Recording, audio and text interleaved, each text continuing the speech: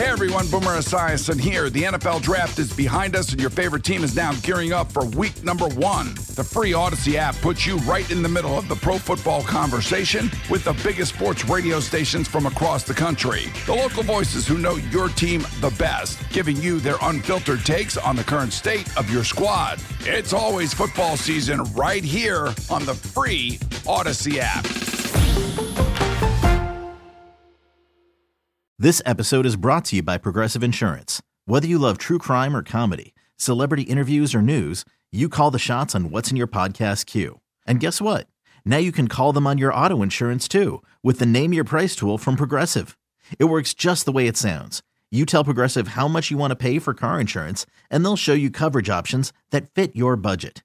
Get your quote today at Progressive.com to join the over 28 million drivers who trust Progressive. Progressive Casualty Insurance Company and Affiliates.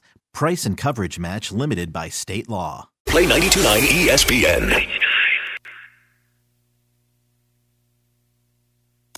Now, 92.9 FM ESPN presents Memphis' biggest columnist. You ain't got to do nothing, homeboy. You ain't writing nothing. No, you ain't writing nothing. I ain't letting him write. He ain't getting no interview. It's the award-winning Geoff Calkins from the Daily Memphian and the Geoff Calkins Show. I don't get no interview. I know. I'm good. On 92.9 FM ESPN.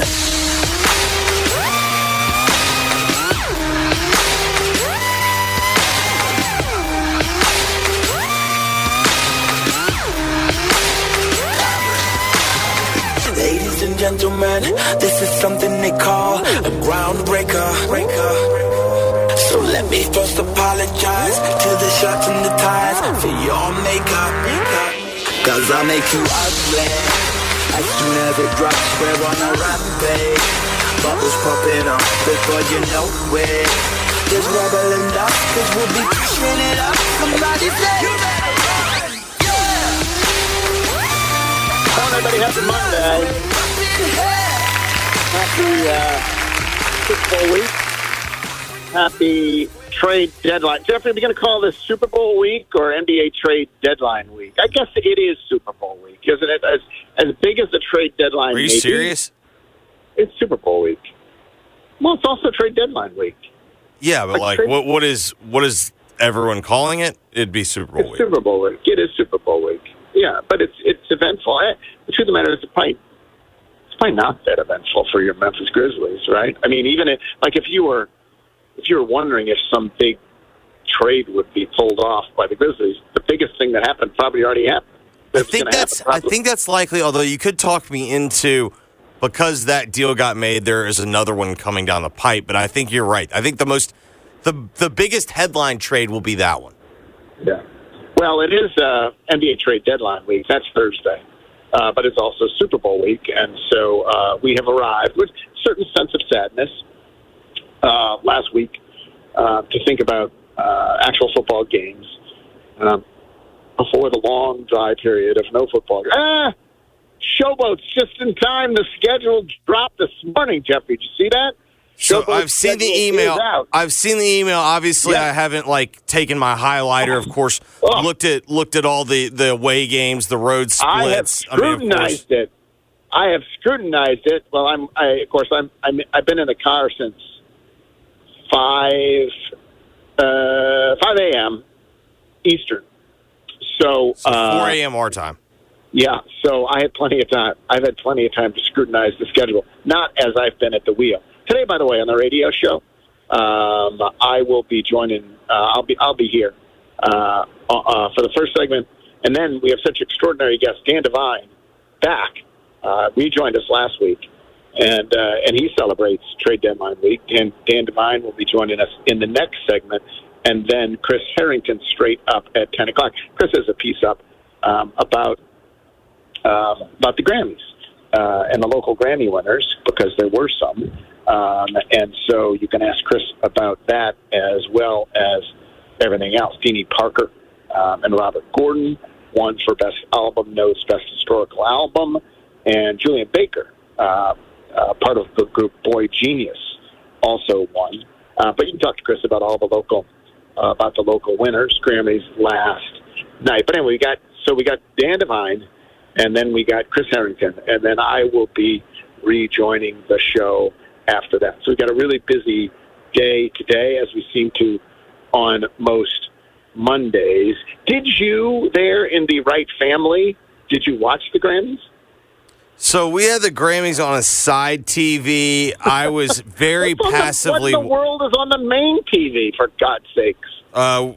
We were watching, let's see, last night we watched Ted, the TV show, that's based on the movie about the teddy bear with Seth MacFarlane.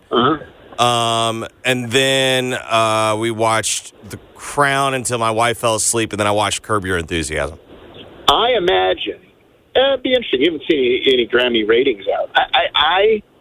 Grammys, as an award show goes, they've got usually really interesting live performances, right? Whatever you think of the awards themselves, there's their live performances. And last night, it's definitely more of all the award shows that try to celebrate replicate what they're celebrating. It's by far the best because it lends itself to do it. You can't perform a movie. Correct. You can't just let's perform some scenes, Right? Yeah. It's and so it lends itself. But then on top of that, you've got the Taylor Swift mania that is sweeping the nation, really sweeping the world, and so there she is, album of the year, announcing her new album. Which some people found off-putting. Other people, I have no opinion on whether it's appropriate or inappropriate to announce your new album. There's a sense of, my goodness, she certainly has been busy. But I think the consensus is the highlight was Tracy Chapman and Luke Combs singing together, Fast Car, which was really brilliant, I thought. But we'll get Chris's thoughts when he joins the show. So, Grammys last night.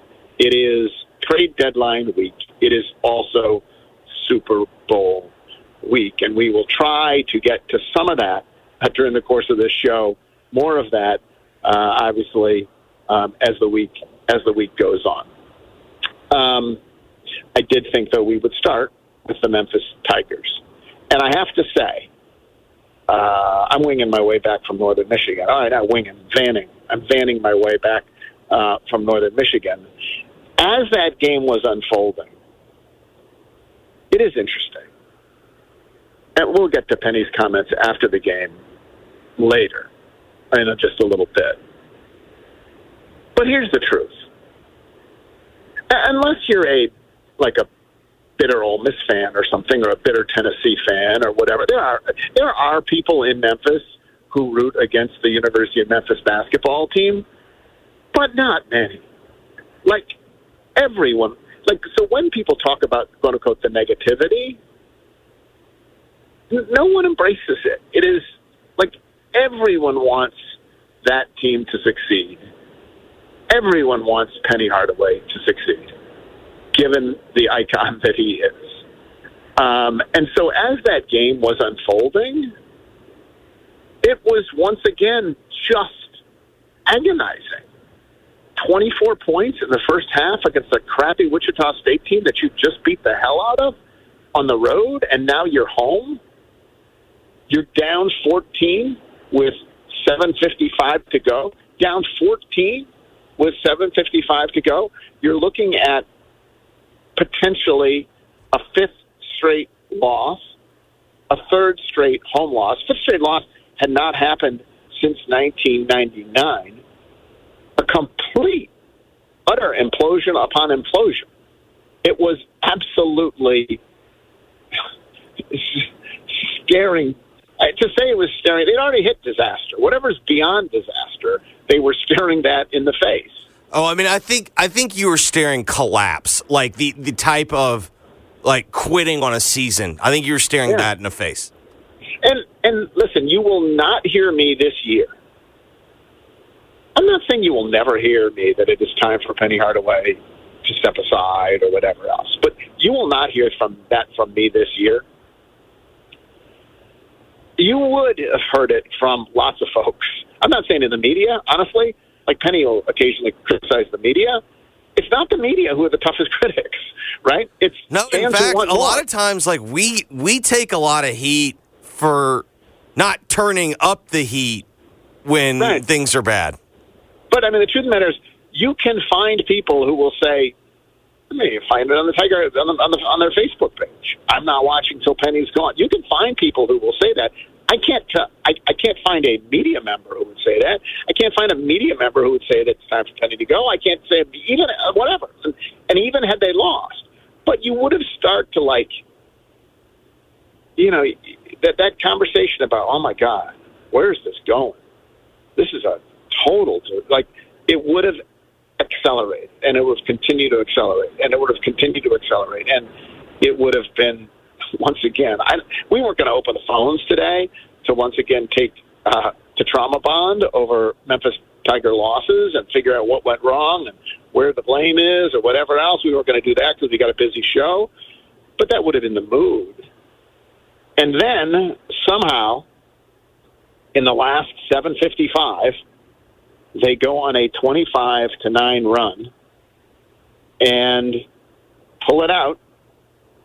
Stave off further disaster, winning 65-63. And the two big moments, the biggest moments, of course, Devine Quinterly, who was at the time, I think 0 for 8. 12. Oh, yeah, it was 0 for 12. Okay. He was 0 of 12. I feel pretty good. Among the shooters on that team, Devine Quinterly lining up a three is among the ones who make me feel most comfortable, maybe most comfortable. But not on this day. Not when he's already 0 of 12 from the field. 0 of 12 from the field, trailing with 44 seconds left. And he drains it. Just absolutely, as Bill Rafferty would say, onion, 63-62. Is it possible to be onions if you're 0 and 12 when you hit your next one? Does that fit, or is that just? I don't know what that is, but I mean, I guess that's shot, that's unbridled confidence. I guess. I will say, for a guy that was 0 for 12, looked good too. Yeah, you felt pretty good about it when he released it. The moment, as they say, the moment it left his hand, it looked. Yeah. So then you got the foul. Wichita State hits 1 of 2. And David Jones. Let's be clear. Wichita State helped this cause. Oh. In the same way that there are losses here that yes, 100%. The same way that Memphis has helped the cause, Wichita State returned the favor. Was absolutely a full participant in this. Hit 1 of 2. And that means that David Jones, when he takes his game-winning jumper, there's a little less pressure, right, at that point. Because he was going to overtime, right? You knew if you missed, going to overtime. So if you're saying which was the more clutch shot, I think the Quinterly shot was the if you just look inside yourself, what does it take to make that shot? I think that's probably the tougher shot. But then David Jones hits the winner with 2.8 seconds left, and the Tigers escape with the victory. So the question is, my God, first of all, let's just say thank God. Thank God for the win, and for all the players who have been under such pressure. Shout out to them. There's a lot of talk in the postgame about the huddle. The huddle with 7:55 left. That the look in their eyes. Before Penny said there was chaos in huddles. Here, it's like we can still win it. We're going to go win it. And so the question will be, Jeffrey, at the end of the season, are we going to look back on this last 7:55, that huddle, as the turning point, when the Tigers found themselves again, when they reached down deep and realized that they needed each other to win these games? They once again reclaimed their top 10 version of themselves and rode that to victory. And it was in a season of highs and lows. It was the moment that turned it around and that catapulted this team into the NCAA tournament. Or will we look back at that moment as, you know what happened in that moment? David Jones decided to take a lot of shots, and as he can, he made those shots. I mean, hell, he scored 16 of the last 26. And sure, if David Jones is hot, they'll win games. They will also lose games. Nothing really has changed. They escaped with a win. What changed is that this Monday morning is not as gloomy as it would otherwise be, but they're still the deeply flawed and honestly fractured Memphis Tigers. Of those two scenarios, and let's be clear, we prefer scenario A. Which is the more likely? I think the more likely scenario B, because in the end, this was 1-7 Wichita State. You survived at home to beat the team that is tied for last. Yeah, I hate to say it. It is the more likely. And it's the more likely just because, as you point out, you beat a Wichita State team that had one conference win. You had to hang on, and it took their participation in order to do it. And the schedule gets tougher now. It's not like... Well, you've got Temple, and then it gets tougher. I don't mean immediately now, yeah. But I mean, between now, there's 9 games left, and those games include 2 against Florida Atlantic, right? You're at SMU. You got Charlotte. You've got the North Texas road. You got the North Texas road trip where I mean, there's the. It's. I guess you could say that there are things, by the way, that you can pick out of this game that give me some beyond just what happened in the last 8 minutes. There are things that you're like, oh, that's better. That's much better. Like, for example, they won the rebounding battle, 45-33. For example, they held Wichita State to 35% shooting, 35.6% shooting. Better, right? For example, Quinterly, even though he was couldn't hit a shot until he hit the big one, 8 assists, 1 turnover. You know, he hadn't had that many assists since Wichita State last time. Yeah. And so there are things in the midst of that you're like, okay, like those are good. Those all go to scenario A. But if you're being honest with yourself, the more likely scenario is that they lose, 3 games, right? And 3 games is kills you. 3 games. If they lose 3 of these next 9, they won't be getting an automatic bid. Yeah, I think that's likely. And I think the likeliness is they will lose 3 more games. Now, the nice thing is that as Penny talked about afterwards, you now have positive tape to show them. You have something positive to build on. And one of the points that came through in that entire presser, watching the players and Penny, was, and you could see this, the pressure that, I know they're getting paid. I know they're, they've all experienced and whatever, they're experienced players. They're getting paid, all this stuff. They're getting NIL money. They still very clearly did feel the pressure.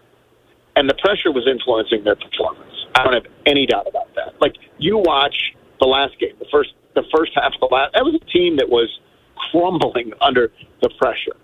And so, honestly, even the first half of this game, the ineptitude offensively from this presumably gifted offensive team, I think a lot of that is because of the pressure they were putting on themselves. And this does alleviate, just getting a W alleviates some of that pressure. And a team that is capable of losing 4 in a row, I'm not going to say they're going to win the next 9, but this very team has won 10 in a row, right? I mean, so yes, it's not impossible. And you know who's not on that schedule? Purdue, North Carolina. It is still the AAC. And so I'm not convinced that it's fixed, but I guess the last 8 minutes gave us reason to hope for another day that it's fixed. I'd say I don't know. The last 8 minutes gave you reason to keep watching. Yeah, to see what happens next. All right. So then, in addition to all that, there was a fairly memorable Penny after the game was over. Often he'll come in and he'll just say, a little bit of this and that, nothing particular, and then he'll take questions. Here he very clearly had some things he wanted to get off his chest, and I thought we should listen to it. Here's Penny after the game. I just want to start off by saying that I'm very appreciative to the people who have stuck by us during this hard time. It's been a very hard time for us the last 4 games. You can pinpoint a lot of things, but the one thing that I do know is that God doesn't make mistakes. And through all of the negativity or what's warranted, what's not warranted, throughout this whole entire thing is these are still kids, and they can have bad days, they can have bad games, they can have bad weeks. That doesn't mean that disconnection happens between a coach and a player because you're losing now. It's happened to plenty of teams over the years. It just seems like everything gets heightened here at Memphis. I do this, man, because I was chosen for this, not by the University of Memphis, but by God, honestly, to take this job when it was at its lowest moment. And the stuff that I read is really laughable, but I do respect everybody in here. I respect the entire city. I only want to do well for the city. I'm the first person that's going to be the hardest on myself when I don't do well for the city. It guts me because I want our city to be known for something other than what it's known for. I want this team to be the team, along with the Grizzlies, to help everybody around the city be happy because we know there are some tough times going on right now. So when we go on a 4-game losing streak, man, I get no sleep. I'm as hard on myself as anybody. We're not trying to do it. And you can always work yourself out of situations, but I do know that everybody has an opinion, and I try not to go by that opinion. I just know that God is real and there's a plan for this team. And I'm happy that I'm coaching this team, the best team I've coached. We got into a slump. It's called a slump, and now we get out of it with a tough win. But the fashion in which we did so is who we are, and hopefully we'll be that moving forward. So I'm happy that we got the win in the fashion that we did. Now we have some positive tape to watch and be able to move forward. All right. There's a lot in that statement, and I'm going to get to some of it. I think for me, the biggest takeaway is you really do. Again, there are parts of that statement that I'll quibble with a little bit, but the guts of it is how much Penny cares about this program.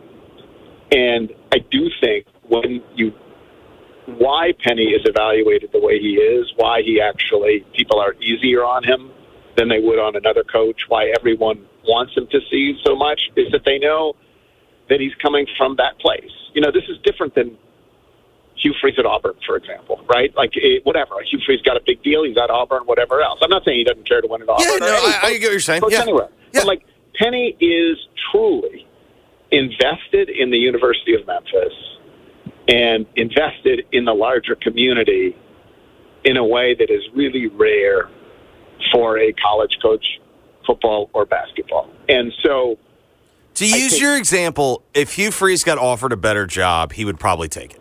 Yeah, whatever. Yeah, it's just like the fact that Penny believes that God chose him for this job is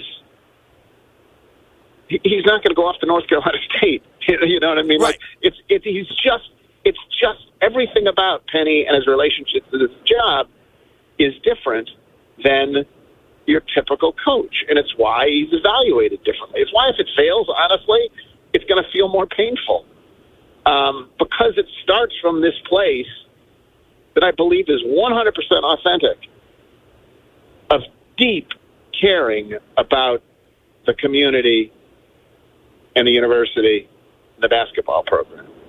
And that, I think, is my biggest takeaway. That's the message that comes through all of that.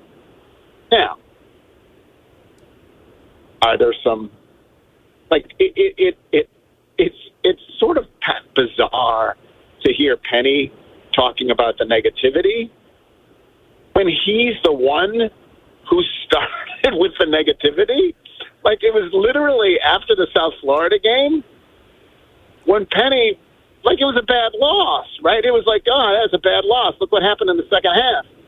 But then we walk into the press conference, and Penny is just ripping his team. Yeah. You know? Like it's all this. I actually thought, kids, they're still kids. They're slump, whatever. Bad day. Just yesterday, he was telling us they were selfish. My thing about the South Florida loss was, like, in my head, I knew it was a bad loss, but then when you get to Penny's presser, it's like, whoo, he really thought it was a bad loss. Yeah, like, no one has been tougher on the players who Penny is now saying they're just kids and they're in a slump than Penny. Agreed. Like, Penny is the one who started ripping them from the first place and has honestly consistently ripped them. And so, and again, the notion that Penny is treated negatively in this town is just laughable. If he were Joe Smith and he had one tournament win, is it one tournament win? One tournament win, correct. In 5 years? Correct. People would point that out routinely all the time.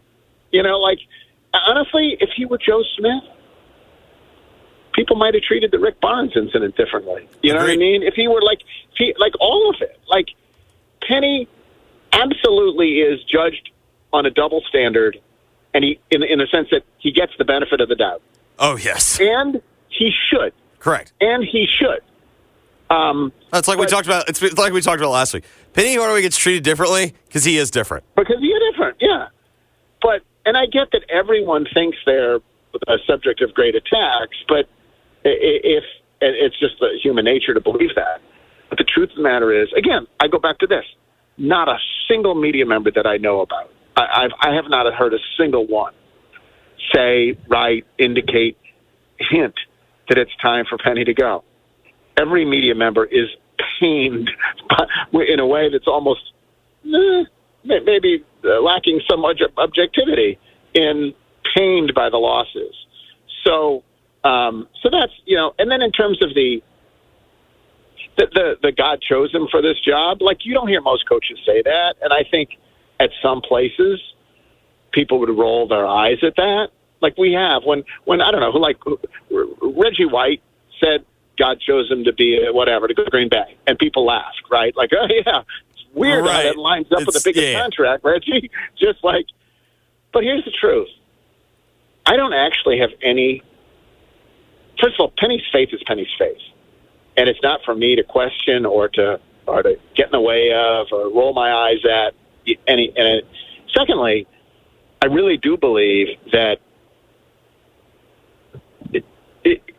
And Penny, at the Southern Heritage Classic luncheon, not this past year, but the year before, Penny explained this. He really does believe, to his core, that he was fated by a higher power, whether it's God or whatever else, like, to take this job. And it goes back to Desmond and his path, coaching middle school, and I think that's powerful. I don't think that's laughable.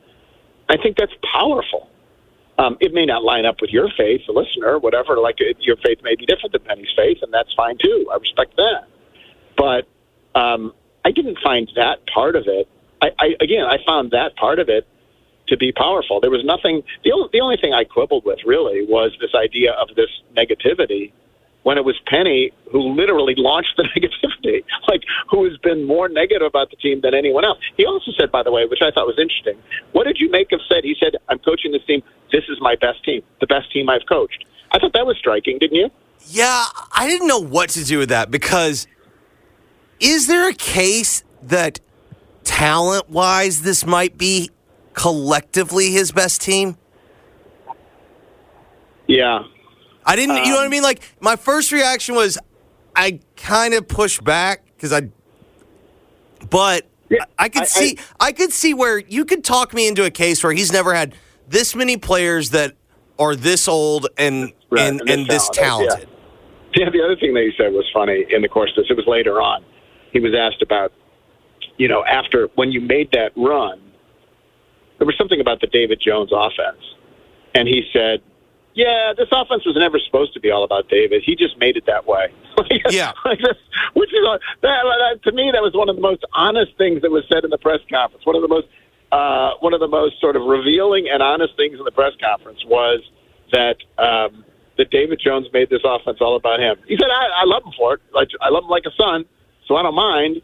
But I thought that was fascinating. Anyway, they win, they survive for another day, and we will talk about it more, I'm sure, as the week goes on. Temple is next. As for the Grizzlies, well, one last thing. The only like big picture thing, like if you want to talk about like what do I quibble with most? Yeah, didn't that feel a little mission accomplished, George W. on the aircraft carrier? Well, like I understand the need for the win, but it almost felt like that's the speech that you would give like after like they got into the tournament. Well, it was a little bit. There's no question. This could be cold takes exposed. Right? like if told you the problems were solved. Right? Yeah, we had a slump. It's over. Whatever else. I mean, I think. That's Penny trying to put the positive spin on it. He said in the last 8 minutes, we played like a top 10 team. And obviously his hope is that that last 8 minutes will be representative of what they play like in every 8-minute period going forward, right? And I think that's probably unlikely because, again, I think a lot of it was David Jones taking over, which is a lot, is that, I don't know, is that the... I don't know how repeatable is that? I don't know. Yeah, anyway, it was a fascinating day, and thank God it ended the way it did. And I'm sorry, honestly, we can't take calls because I'd like to hear what some thought of all of that, both the game and the stuff and Penny's comments afterwards. We will have to do that another day. In the meanwhile, the Grizzlies, again, it's trade deadline week. And I get the sense that people really still are struggling with the Steven Adams thing. I got people writing me just disappointed. And so I got one email saying, I really think the Grizzlies, gave their fans a raw deal by trading Steven Adams. It's been a tough year, whatever else. And I just wrote back and explained, as disappointed as they were, people had the exact same reaction to the Steven Adams trade as they did when they acquired Steven Adams. I completely agree, trade. And I hate to say it, life goes on. One of the nice things about the NBA is you're allowed to get attached to players. You're even Steven Adams was here longer than a lot of college players will be, right? You're allowed to get attached to players, and that's great. But there is not a... Steven Adams has been here longer than everyone on the Tigers roster except for, Jaden and Malco? The Warriors pay into the second apron, but just not many teams can. And no one expects them to. No one expects them to. I thought it was really interesting when Taylor Jenkins, though, was being asked about this. And he talked about getting a Steven Adams type of player, the need for we'll play Jaren a little more at 5, whatever else. And then we need someone who does the Steven Adams type of things. I don't have the word. It's very clear. They want Steven. They would have preferred to have Steven Adams. They're going to go out and try to find someone who does the stuff that Steven Adams did for a cheaper price. That's what they're going to do. And that's what they have to do. And I don't blame them for that at all. I also don't blame them for losing to the Celtics last night with 8 players, 4 of whom were not on the team a month ago. It's just incredible. Well, and then on top of that, one of them got in foul trouble in 4 minutes. Right, yeah. And so you had Luke and David Roddy, neither one starters, on a healthy Grizzlies team, as your regular Grizzlies who suited up. And then you had, Gigi Jackson and Gilliard and Hurt and Scottie Pippen Jr. It was just incredible, absolutely incredible, what they are forced to field now with this group. And so they lose 2 over the weekend, and it's really, there's nothing to say other than about it, but my God, what an injury report, right? Yes. I mean, I having watched both games, you know what my other thought was in the second half of the Celtics game? Well, at least this game's like flying by. Like it felt like there was very few whistles. It felt like everyone kind of knew, like, all right, let's get out of here. Well, and the Celtic fans did a great job. It was a nice honor. The nice honor for Marcus Smart. It was a deafening applause, and I look forward to the day when Marcus Smart can actually play for the Grizzlies. We can play for the Grizzlies again. I think Marcus does too.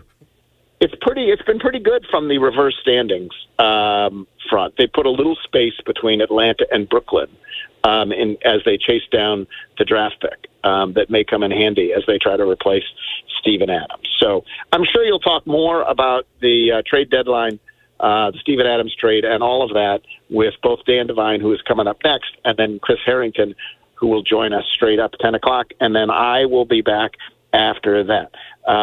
Before then, let me tell you that if you're selling your house, I was actually reading a piece in the Daily Memphian today about real estate and how there's just not enough houses on the market. Like there's not enough houses on the market for one reason or another. So it is in fact a great time to sell your house, and no better person to get in touch with than Josh Hysaw at 901-461-8147. 901-461-8147. Josh sells the Mid-South.com. I've told you all the people that I've talked with who've had their personal experience with Josh, but you can pop on over to Google and you'll see more than 300 5-star reviews. He's got flexible fees, and here's a little tell. Let you out of the contract at any time. He can do that because he has confidence in his ability to sell your house, because he has confidence in his marketing, he has confidence in his deep roots in the area. Again, if you are selling your house, I would urge you to get in touch with Josh Hysaw, 901-461-8147. Josh sells the Mid-South.com. Got to take a break. Back in a moment. It's Geoff Calkins Show, 92.9 FM ESPN. Hey everyone, Boomer Esiason here. The NFL Draft is behind us, and your favorite team is now gearing up for week number 1. The free Odyssey app puts you right in the middle of the pro football conversation with the biggest sports radio stations from across the country. The local voices who know your team the best, giving you their unfiltered takes on the current state of your squad. It's always football season right here on the free Odyssey app. Big game coverage on 92.9 FM ESPN is presented by Solo Stove. Feel the heat of the world's most popular smokeless fire pit. SoloStove.com. There's going to be a lot of gambling this week. There is all the time across America, and most people have fun with it.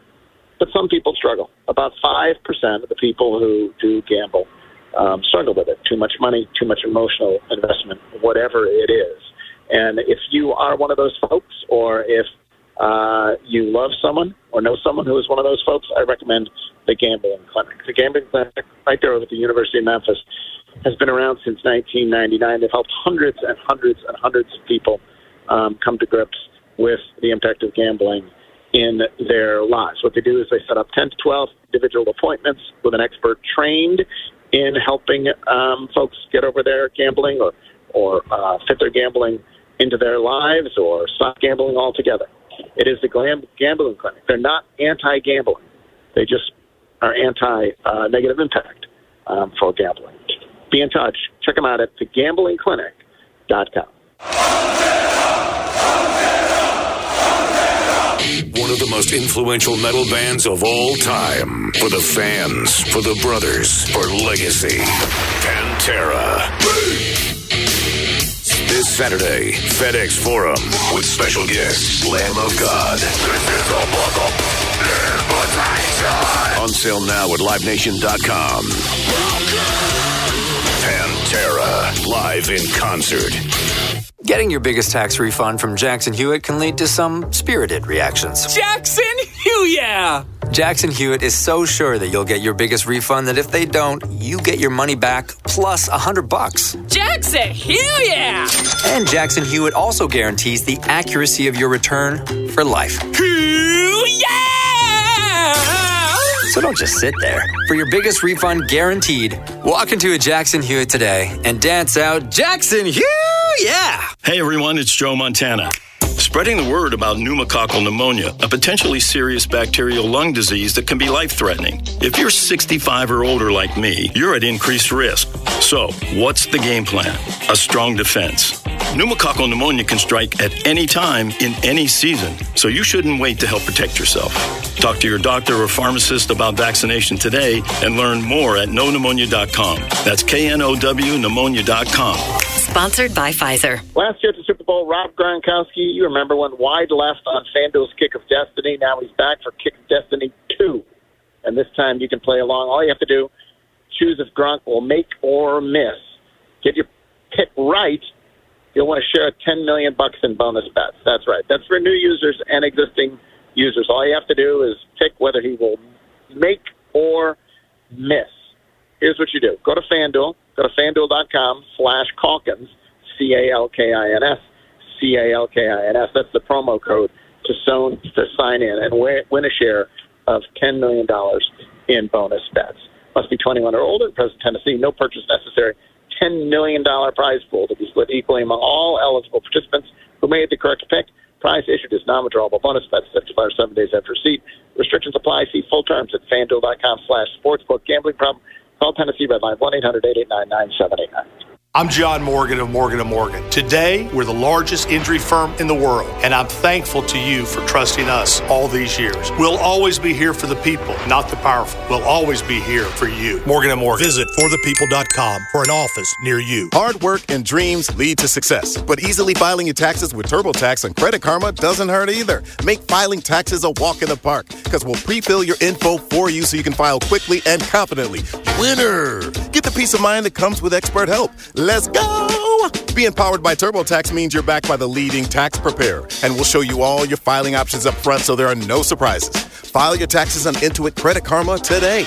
Expert help not available with all products. Guarantee details available at TurboTax.com/guarantees. The Wing Guru, serving up 21 flavors of lip-smacking goodness. Whole wings, party wings, boneless wings, and more. Served just the way you like them and smothered in our award-winning sauces. Order online and pick up in the stores or stop in and stay a while. The Wing Guru. Valentine's is coming. Hey, it's Eric Hasseltine. Are you looking for the most thoughtful, most romantic gift for the one you love this Valentine's? 2 words for you. Genesis Diamonds. Maybe it's a simple pendant or an exquisite one-of-a-kind designer ring. Genesis can help you pick out the most memorable and special piece of jewelry for the occasion. And to make it even sweeter, now till Valentine's, whether you spend $199 or $199,000, Genesis will give you some chocolates, fresh flowers, and dinner out at no charge. This is a great deal, guys. It's a one-stop ultimate Valentine's experience. When you buy any piece of beautiful jewelry, they will give you beautiful flowers, some delicious chocolates, and a gift card for dinner at Restaurant Iris. So stop wasting time. Get to Genesis Diamonds. They've got a spectacular collection of memorable romantic gifts from $199 all the way to $199,000. And right now, they're going to throw in chocolates, flowers, and dinner out at no extra charge. Happy Valentine's Day from Genesis Diamonds on Poplar at Perkins Extended. Hey, sports fans, this is Jay Gaddis from James Gaddis Jewelers, reminding you that Valentine's Day is almost here, and there is no substitute for beautiful jewelry. We have a great selection of designer lines, estate and vintage items, and gold and silver jewelry to fit any budget and complement any style. Give the gift of diamonds, the universal symbol of eternal love, and make this Valentine's Day one she will never forget. Located near the corner of Minden Hall on Poplar Avenue in East Memphis, James Gaddis Jewelers, your Valentine's Day jeweler. Look around. You can find cars like these on AutoTrader, like that car riding your tail. Or if you're tailgating right now, all those cars doubling as kitchens and living rooms are on AutoTrader too. Are you working out and listening to this ad at the same time? Well, multitasking pro, cars like the ones in the gym parking lot are for sale on AutoTrader. New cars, used cars, electric cars, maybe even flying cars. Okay, no flying cars, but as soon as they get invented, they'll be on AutoTrader. Just you wait. AutoTrader. Hey, you're up next. My throat hurts so bad. There's no way I can sing tonight. Here, try these. Vicks VapoCool Drops. Yeah, Vicks VapoCool Drops has maximum strength menthol with a rush of Vicks Vapors. Ooh, I can already feel it. I told you. So, you ready? I'm ready. Please welcome to the stage. Vaporize sore throat pain fast. with Vicks VapoCool Drops. From the team that brought you Amy Poehler's Say More with Dr. Sheila comes the comedy podcast, The Chris Chapman Do-Over, starring Ike Barinholtz as controversial shock jock Chris Chapman, who returns to the airwaves after being canceled. This is your boy, Chris Chapman. My old show was a victim of a little thing called cancel culture, and I vowed to take a long break and really reflect. But I'm here to announce I'm back, better than ever. The improvised Chris Chapman Do-Over is an Odyssey and Paper Kite production starring Ike Barinholtz as Chris Chapman. Listen on the free Odyssey app or wherever you get your podcasts. So I just saw that the Majestic Grill was voted the best place to hold a rehearsal dinner. Didn't surprise me at all. The Majestic Grill is historic, it's elegant, it's right there on Main Street, and it has an attentive staff and spectacular food. So the Majestic Grill is not only a great place for a rehearsal dinner, it's a great place for any private or group event. If you're interested, contact the Majestic Grill on their website, and their dedicated events manager will be in touch. It's the Majestic Grill, and it's the place for rehearsal dinners and everything else. Right downtown at 145 Main. Geoff's guests appear on the Frame Corner phone line. Make your Valentine feel special at Frame Corner with 60% off ready-made frames for Valentine's Day. For all your sports memorabilia, live from the Genesis Memphis Covington Pike Studios. Now on 92.9 FM ESPN. Today's special guest host, Jeffrey Wright.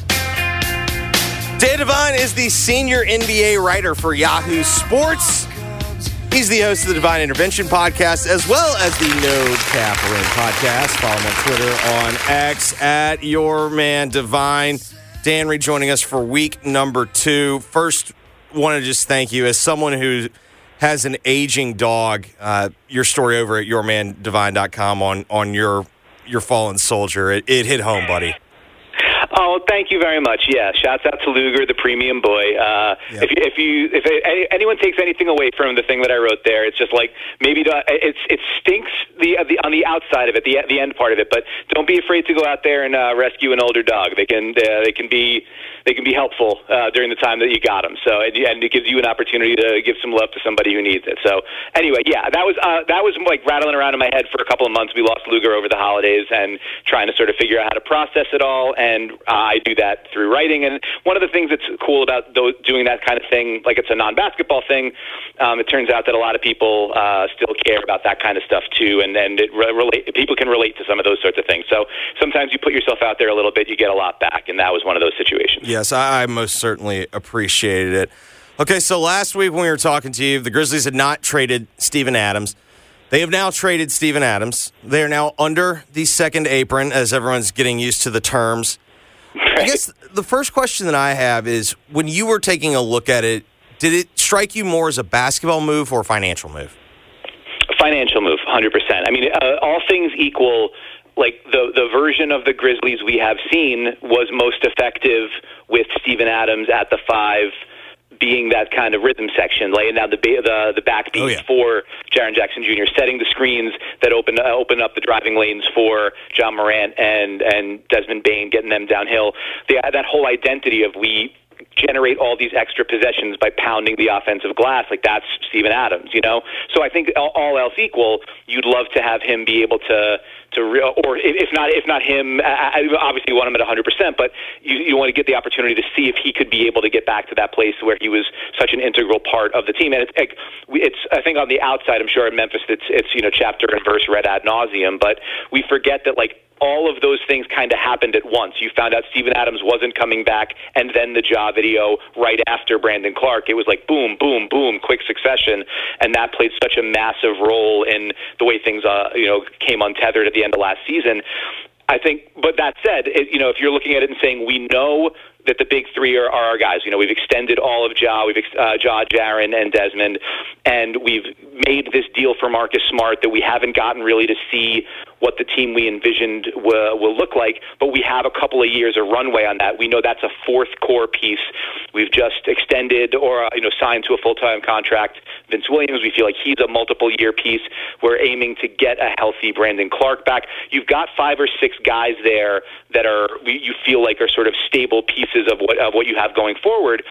And then you're of that, the bill comes due on 3 big deals like the ones they've got, plus what they've added around it. And you say, where can we, give ourselves some flexibility and some breathing room, moving on from Adams' expiring deal without taking anything back that couldn't be put into a trade exception. It gives you It reduces that luxury tax bill. It gets you under the second apron, as you mentioned, which has all sorts of. If you are over that, it's got all sorts of limitations on how you can build your team. Like you can't bring somebody back in sign and trade. You're limited in how much money you can. How close the salaries have to be in matching in a deal. If you're over there for multiple years, your pick gets dropped to the bottom of the first round. Your first round pick gets frozen 7 years out, so you can't trade that. Like there's all sorts of team building limitations that come with being over that second apron. And so this gives Memphis a little bit more breathing room. And because, like I said, you're able to take back Victor Oladipo's contract into the disabled player exception that you created for Ja Morant, you didn't actually spend anything. You're sending out a big salary without taking anything back, technically speaking, which creates another big trade exception. And if you're looking for, another mid-level exception type of guy that makes $11, $12 million, you can go shopping on the market where maybe you wouldn't have previously been able to because of what you're spending. So I know that's all boring chattel, but I think that's what you're looking at there. This is a way that we can allow ourselves to regroup, give ourselves a couple of more avenues to add talent when we feel like the market's going to be going to bear it out, and there might be some more players out there for us to go target. And it's a calculated, measured retreat during what has become a difficult and kind of lost season. Yeah, I mean, to me, I agree with everything you said there. I still think the larger question is, okay, so what are they doing at the 5 next year? Because it still seems unlikely to me that your starting front court is Jaren and Brandon Clark. We've seen it before. Like in the Minnesota playoff series a couple of years ago, it was pretty effective. We've seen it before at times, and it works, but they've never really loved the idea of doing it, consistently. And then further, if your perimeter is going to be Ja Morant, Desmond Bane, and Marcus Smart, I mean, you're talking about a pretty small team there. Which was always baked in a little bit to the Smart move. I mean, that was, we're talking about, you're making moves maybe a little bit reactive as opposed to proactive, and that was one where, all right, well, you're waiting to hear what the discipline situation is going to be, or actually at that point you actually knew, but you're going to be without Ja for at least a third of the season, and you also know that Dillon's going to be out the door in free agency. How do we square that circle? What's our best reaction to those set of circumstances? Marcus Smart becomes a pretty solid fallback position, kind of checking two boxes, but it does leave you with 6'4", 6'5", and 6'3", or whatever it is across the perimeter, and that can be untenable. Smart, of course, can defend up, across positions. It doesn't be strong as an ox, etc. But yeah, you do want another sort of firm, significant size 5 back there. So yeah, it's a great question. I mean, I think what happens over the course of this next week with Xavier Tillman is going to be interesting to me. I know my colleague Jake Fisher had reported at Yahoo Sports last week that there's a lot of interest in Xavier Tillman because of both just the way he plays, the way he can sort of fit into multiple front court configurations, and also that he's got an expiring deal. And so there's a question of and if Memphis is open for business now after the Adams deal, do they look to move on from Xavier Tillman? Is it something where maybe there's a path to Xavier Tillman being that stopgap option again, sticking around in that role while you then continue to go shopping with again the exceptions that we were talking about, or is there another name sort of that kind of mid-level exception, so around $11 or $12 million, maybe a little north of that might shake loose as teams reconstruct their rosters a little bit here.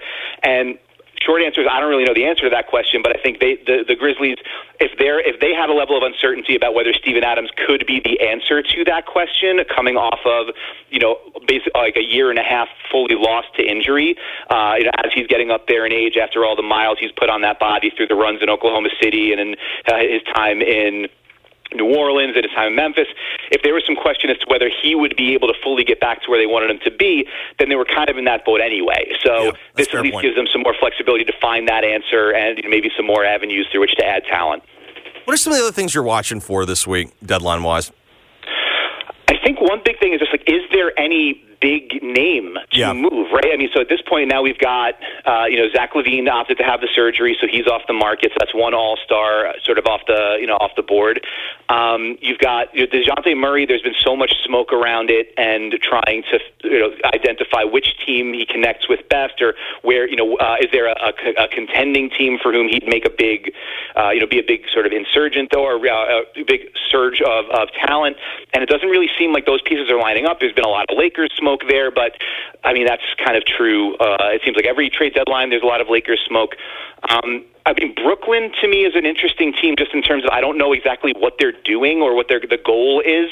I know they're not a particularly good team. They looked a little more functional when they got Ben Simmons back. Then Ben Simmons kind of was went right back on the injured list. And no way. There's some, yeah, I know, shocker. There's some question as to what Mikal Bridges, I know, is like if they ever actually put him on the market, he would return a pretty significant package. But I think they want to, even if they don't necessarily believe that he can be the number one guy on their team, they know that he would be a great complementary player when you added talent around him. So they want to, and they think the deal that he's got is pretty, market friendly. So then where do you, which direction do you go? And because there's guys like, Dorian Finney-Smith and Royce O'Neal and Spencer Dinwiddie who could be significant additions for teams that are trying to find like one more rotation level piece for the playoffs, especially a guy like Dorian Finney-Smith where like every team wants and needs the 3-and-D forward who doesn't need a whole lot of touches to be effective and, is big enough to scale up and, guard big threes, big fours, and, play a role. Like there's a reason Luka Doncic never wanted him to leave Dallas, but that was the cost of doing business and getting Kyrie. So I think that there are teams that are, fancy themselves maybe one move away that are trying to figure out what's that right kind of move for us and is there something on the market. I wonder if Brooklyn is a potential partner for a few of those teams. What about a team like Cleveland? Harrington mentioned it because he went and saw them in person last week. And they have a lot of pieces, but a lot of pieces that are kind of the same. Do you have your eye on them to see if maybe they make a move, maybe to kind of get rid of some crowding and maybe to help with the fact that they have a lot of like repeat players? See, it's very interesting to me. I talked to Justin Rowan of the Chase Down podcast, which is like a Cavs team podcast last week on Divine Intervention, and we kind of went deep on the Cavs because I think it was a big question to me after they had maybe made their big run up the standings with both Evan Mobley and Darius Garland out, and so my question with that was, did this clarify a little bit, like one smaller point guard, one screen and roll center, and then spread it out with shooting all around it? Did this clarify a path forward for Cleveland? Like, if we can be this good with half of that all-star talent, what if we flipped that all-star talent for even better complementary pieces? Or, what is it at least incumbent upon Kobe Altman and that front office to try to figure out what could we get if we put those guys on the market? And Justin's point, I thought was it's interesting, and I don't know how it's going to bear out, but it was like, you're this good even when you go to the bench and you don't have that second playmaker, a guy who can, where you can keep an all-star point guard on the floor all 48 minutes. You're that good where you don't have 48 minutes of really good rim protection. So I think the goal, or at least the one idea here for Cleveland, is more aggressive staggering of those guys. Rather, there's going to be, whatever that is, 12, 15 minutes at least per game of them all together, the four, whether it's Jared Allen, Donovan Mitchell, Evan Mobley, and Darius Garland all together. But now you have basically no minutes where you don't have at least two of them on the floor, and maybe you sort of keep together Mobley and Garland and Allen and Mitchell, and you let them kind of run their own lineups. It's an interesting idea because it then presents you the opportunity to not change the way you play, to be stylistically the same across all 48 minutes, and to have high-end pieces at those bookends for all 48 minutes. I'm not exactly sure how it's going to work out, but it's working out pretty well right now. Like they have not missed a beat since getting those guys back in the lineup. I think 9-1 in their last 10, best record in the NBA, best net rating since about mid-December. And with the way that things are falling in the East, we're like there's the fits and starts of the Doc Rivers regime in Milwaukee, and then Embiid is down, going to be out for a while in Philadelphia. I feel like, if anything, Cleveland might be more likely to add than move in the other direction, because I think that they're pretty bullish on what they can do now that they do have all four of those guys back. And then you mentioned the Embiid injury. We don't have a specific timeline. I mean, I don't even think we really know what meniscus surgery he had. The reading that I'm getting is they did the meniscus shaving rather than the repair, because it seems to me if they would have done the repair, it's probably going to be out longer. But I guess without knowing that information, when you just look at how that impacts the East in general, what are your reactions? Yeah, I mean, it turns the advanced stats, right? So if you adjust your offensive and defensive rating for the schedule you've played, how good the offenses and defenses you faced are. Yep. For most of this, for the first 40, 45 games of the season, it had Philly up there at like the second best team in the East, and pretty close, not all that far off from Boston. So even though Milwaukee had a better record, the kind of underlying numbers loved Philly. And so you look at it, and they went from a team that was arguably the second best team in the East and had a puncher's chance in those sorts of matchups, to one where now you just wonder, like, how do they generate offense when Tyrese Maxey is off the floor now? How do you keep Tyrese Maxey from just getting, ground into a nub by opposing defenses, and by Nick Nurse saying the best answer I have to this offensive question now is playing my point guard 45 minutes a game, which we know Nick Nurse is, he's amenable to doing. Just ask Fred VanVleet. So this is it's a question now of how do they stay afloat as you got that really tightly packed 2 through 6 in the East? It's not just now it's just not a matter of getting out of the 4 seed and into that 2-3 matchup so that you don't have to deal with Boston until a couple of rounds down. Now it's a question of, can you stay out of the play-in mix? Can you stay up in that 6th spot? Can you avoid sliding back where you're suddenly dealing with the Miamis and Orlandos of the world down in 6, 7, 8, and keep yourself up in that competitive mix? And it also it sort of shapes for Philadelphia. Like, they were considered to be a team that was going to be aggressive, looking to add, because after the James Harden deal, they got all these expiring contracts back. Nick Batum and Marcus Morris and Robert Covington, these KJ Martin, these matching salaries that would look really good coming off somebody else's books at the end of the year, plus a couple of first-round picks. And so the thinking was, when you have Embiid at this level and you've got Tyrese Maxey playing like an all-star, you need to go try to get put yourself in the best position to compete with Boston, to compete with Milwaukee, to put yourself at the top of the East. If you don't have Embiid for, who knows, a month, 2 months, a month and a half. Hey everyone, Boomer Esiason here. The NFL Draft is behind us, and your favorite team is now gearing up for week number 1. The free Odyssey app puts you right in the middle of the pro football conversation with the biggest sports radio stations from across the country. The local voices who know your team the best, giving you their unfiltered takes on the current state of your squad. It's always football season right here on the free Odyssey app.